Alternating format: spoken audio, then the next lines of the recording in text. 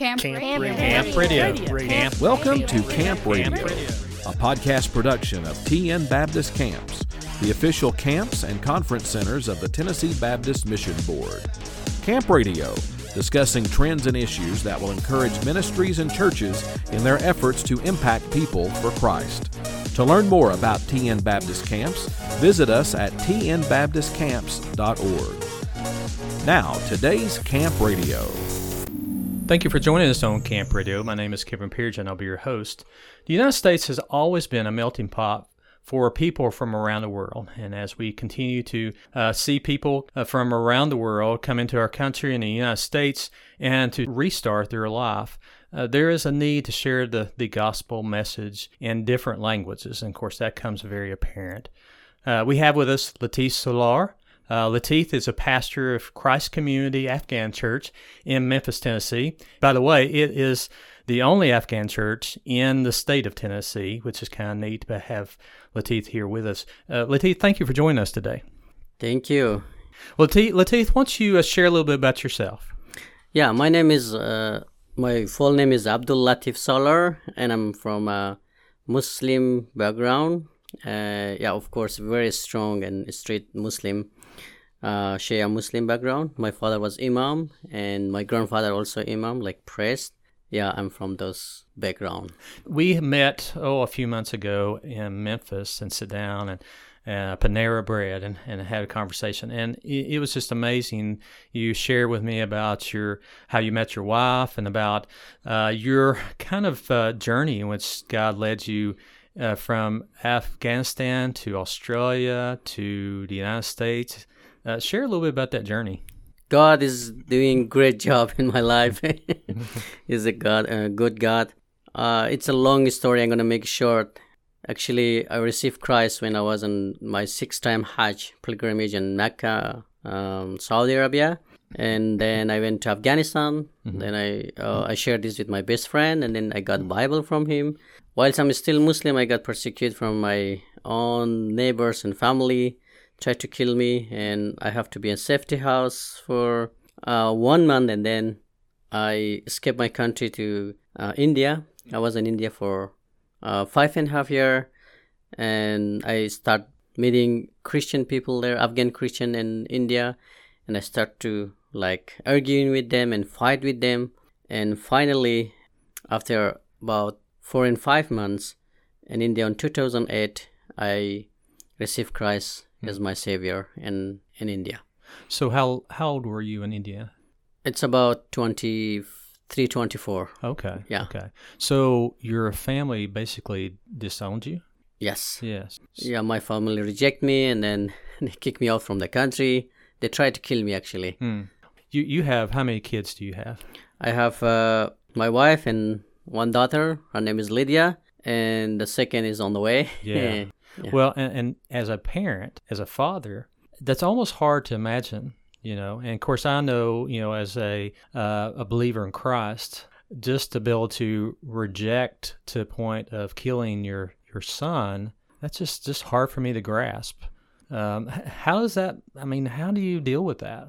Yeah, actually, that's when I remember that, and I can see the ideology of Islam, mm-hmm. and that's strong that people can reject his own son or kill him or kill her or whatever. That's the only thing that I can say, that because that's the ideology of Islam, that you can kill your own son. Wow. So you lived in India for 5 years. Yeah, I lived in India after I received Christ as my savior, and then I began to study about Jesus. I began to study about how to grow in Jesus, in my faith, and then I start discipleship training school and with YWAM Youth with the Mission. Mm-hmm. It was for 6 months, and then I started another course for 9 months. It's called SBS and reading Bible cover to cover, and then after that I start church there, right. Afghan church in India.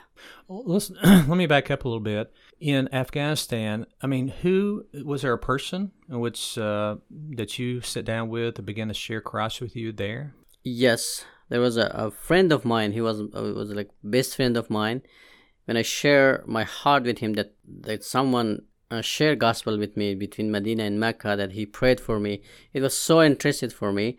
Then I shared this with my best friend, and he gave me a Bible in my language. And the first time it was so shock for me, and I was thought, how are you Christian? He said, no, I'm not a Christian. Actually, he was a Christian because he's scared to say that he's a Christian. But he encouraged me to read Bible. When I start reading Bible from Genesis, the first things is God revealed for me about the sin, that this is something that for Islam is very difficult to understand about sin. That's why God revealed that I'm a sinner and I'm far away from God.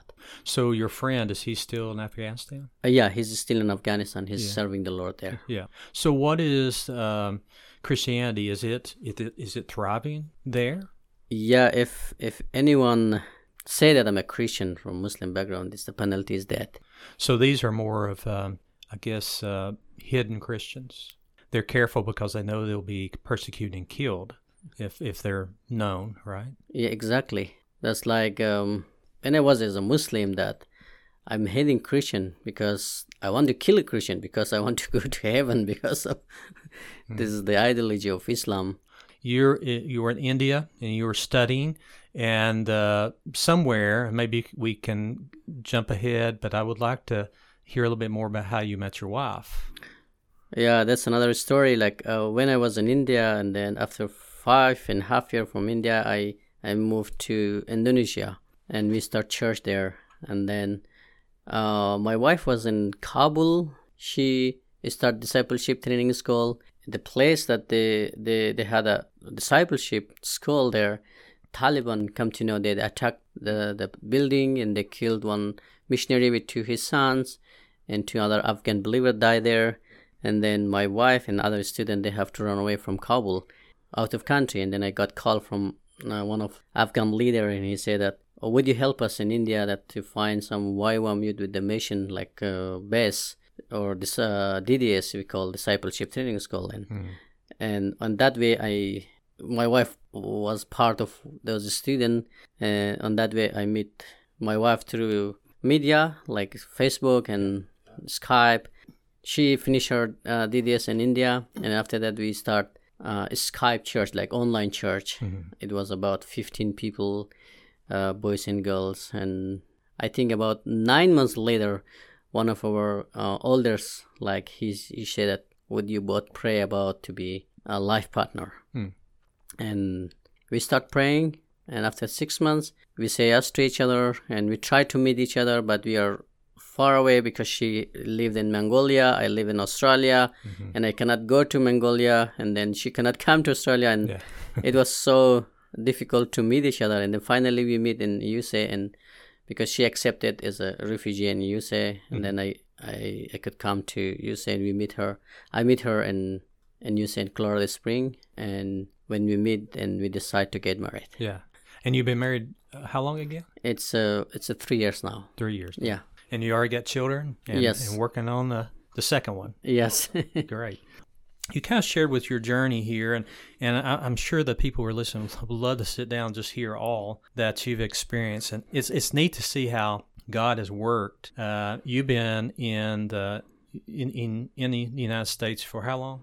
2.5 years now. Okay. So from Afghanistan, when you were exposed to the gospel, to India, to Australia, to United States, God worked and brought you to a place to start a church. Yes, amen. Yeah, I began to start church in India, and then Indonesia, we began to start church among refugee people. We began to we baptized 72 refugees in Indonesia, and then I start church in Sydney, Australia, and we baptized a lot of Afghan there, and praise the Lord that this church is becoming stronger now. And then we came here, and I started church here also in Memphis, Tennessee. Right. So to help us understand a little bit about the Afghan culture, I mean, you kind of explained to their very strong Muslim background. And so, of course, you've brought a group here, and for the couple of days to do some training.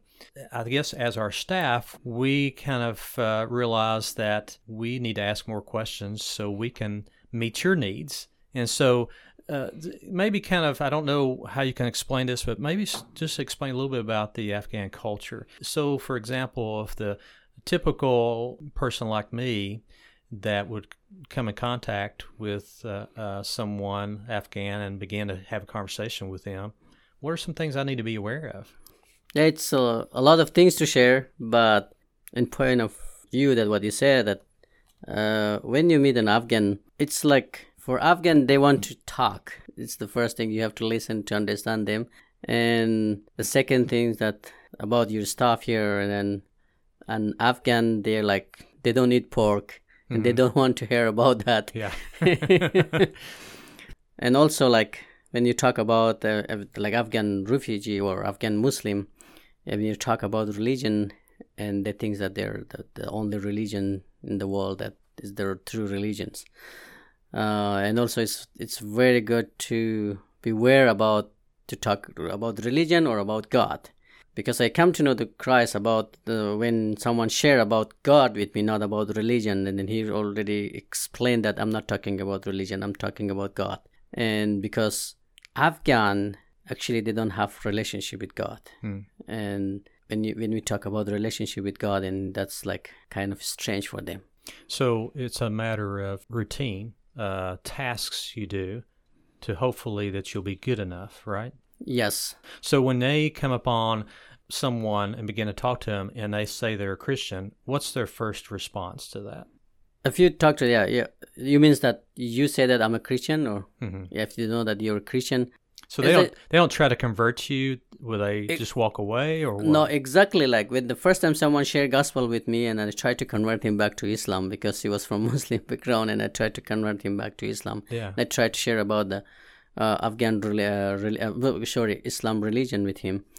And that's also when you try to share Jesus with some Muslim, and they start to share their own religion, that my religion is the best, you have to accept my religion than your. And that's why I'm saying that religion and relationship is just we have to make it totally separate. Right. So they don't understand what it means to have a relationship with God, a relationship with Christ, to actually have a daily time with Him.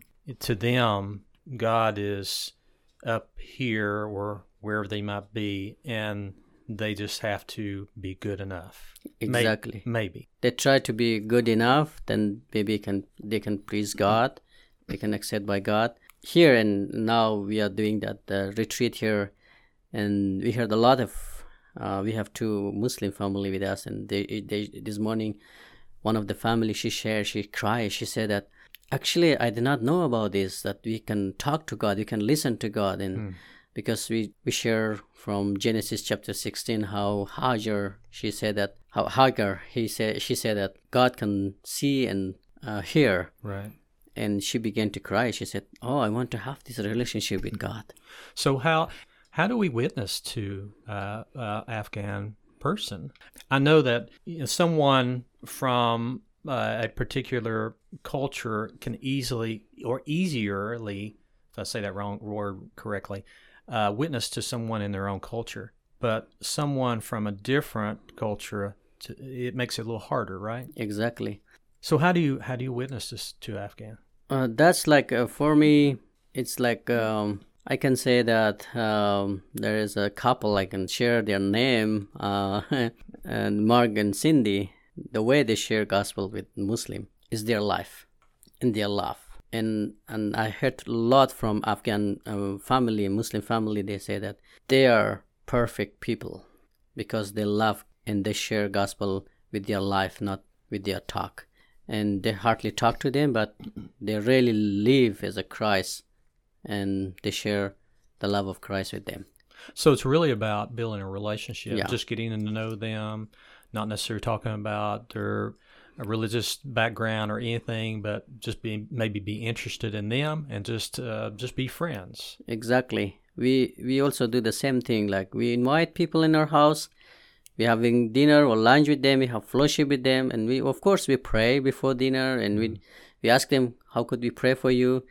And sometimes we share a story from Bible and from Old Testament, from New Testament, and we don't really force them, and we just share a little bit. And there's two family, they already start asking, they said, "Oh, I want to know about Christ. I want to know about your faith," and we never force them. We just have deep relationship with them. So for you to be able to share, just to pray in front of them, or just read the Bible in a short period of time, that doesn't offend them at all. No. For some of them, of course, they offend them, because if in the first time you meet someone, said, "Oh, let's read Bible," they think that you try to convert them to Christian. And also for them, they think that when you become Christian, you get money, like someone church pay you money, a lot of money, and then you can get money. And those idea, those picture on their mind, and they're always in their mind. And after you have deep friendship with them, they know you that, oh, that's what they think is wrong, and then you begin to share about love of God with them. Now, this is more of a curious question. The United States has had interaction with Afghan culture for many years because of the military.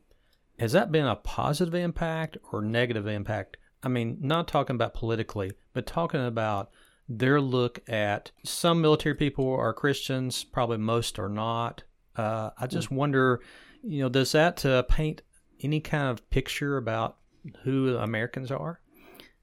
Exactly. Like this is like also depend on the tribes. Like for my tribes, they have a very good experience about American army also in there in Afghanistan, because they got freedom, and many of them, they heard gospel from them. For some of like tribes like Pashtun, they had Christian people. Sorry, they had armies. They had American. Yeah.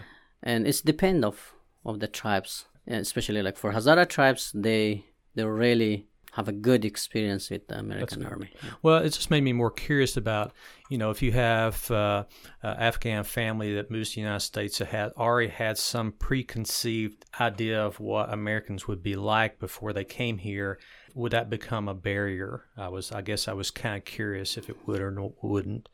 So what vision do you really have? I know we kind of talked about God led you to start a church, but what's your overall, your big vision? What do you think God is leading, maybe you, or to be a part of something much bigger with ministering to Afghans? Yeah, I never forgot when God gave me a vision when I was back in India, when I pray in my quiet time. The vision God gave me to build a church among the Afghan people, and to share gospel with them and build church and encourage others to start church. And this retreat also, we encouraging people to start church in their own city. And already in Kentucky, they starting church there. And we're praying for Atlanta to start church there. And that's my vision for every city in United States where I'm living here, to start an Afghan church. And among Afghan refugee here. Yeah. And the biggest vision, of course, and that's not only my vision, this is my friend's vision also, like to have our own Bible college in our language for our people. Well, now, if there's someone listening right now, a pastor or a layman at a church, that this has just been interesting to them, and they may be feeling that God's maybe leading for their church to start Afghan work. There's a lot of work that needs to be done, doesn't it? Exactly. Yeah, especially since there's only one church in the state of Tennessee. We need many more. So if you're interested, and if you're listening, and if you would like to talk to someone that has more information, you can contact the Tennessee Baptist Mission Board. William Burton is actually the ethnic specialist and church plant or new church plant specialist. And you can contact him and get more information if you're interested in possibly becoming a mother church of starting a church plant, possibly an Afghan church. And Lateef would love to be able to talk and communicate with you, and maybe even give you some idea what all that entails. Lateef, thank you for taking a few minutes and just to join us. And it's been great to have your group here from Georgia and Kentucky, and be able to mobilize these guys to be able to share the gospel with the lost. Thank you so much for having us here, and thank you so much for leading our group here. And they really love it. They really enjoy here. And I can say that this is only God's grace that we experience here during this time. Thank you. For those who are listening to us, if you're listening to our podcast right now, and if you're listening on iTunes or SoundCloud, please leave a comment or just follow us, and that helps to encourage listeners to be able to listen to this great resource. We would love to hear from you, so if you have any questions for Lateith or what we do at TN Baptist Camps, please send us an email at ccinfo@tnbaptist.org. Until next time, I hope that you look for opportunities to start a conversation about Christ with someone you know. Thanks for listening to Camp Radio, a podcast production of TN Baptist Camps, the official camps and conference centers of the Tennessee Baptist Mission Board. This and other episodes can be downloaded from tnbaptistcamps.org. The ministries of Carson Springs and Linden Valley are supported through the Cooperative Program and gifts received through the Golden Offering for Tennessee Missions. For more information, visit tnbaptistcamps.org.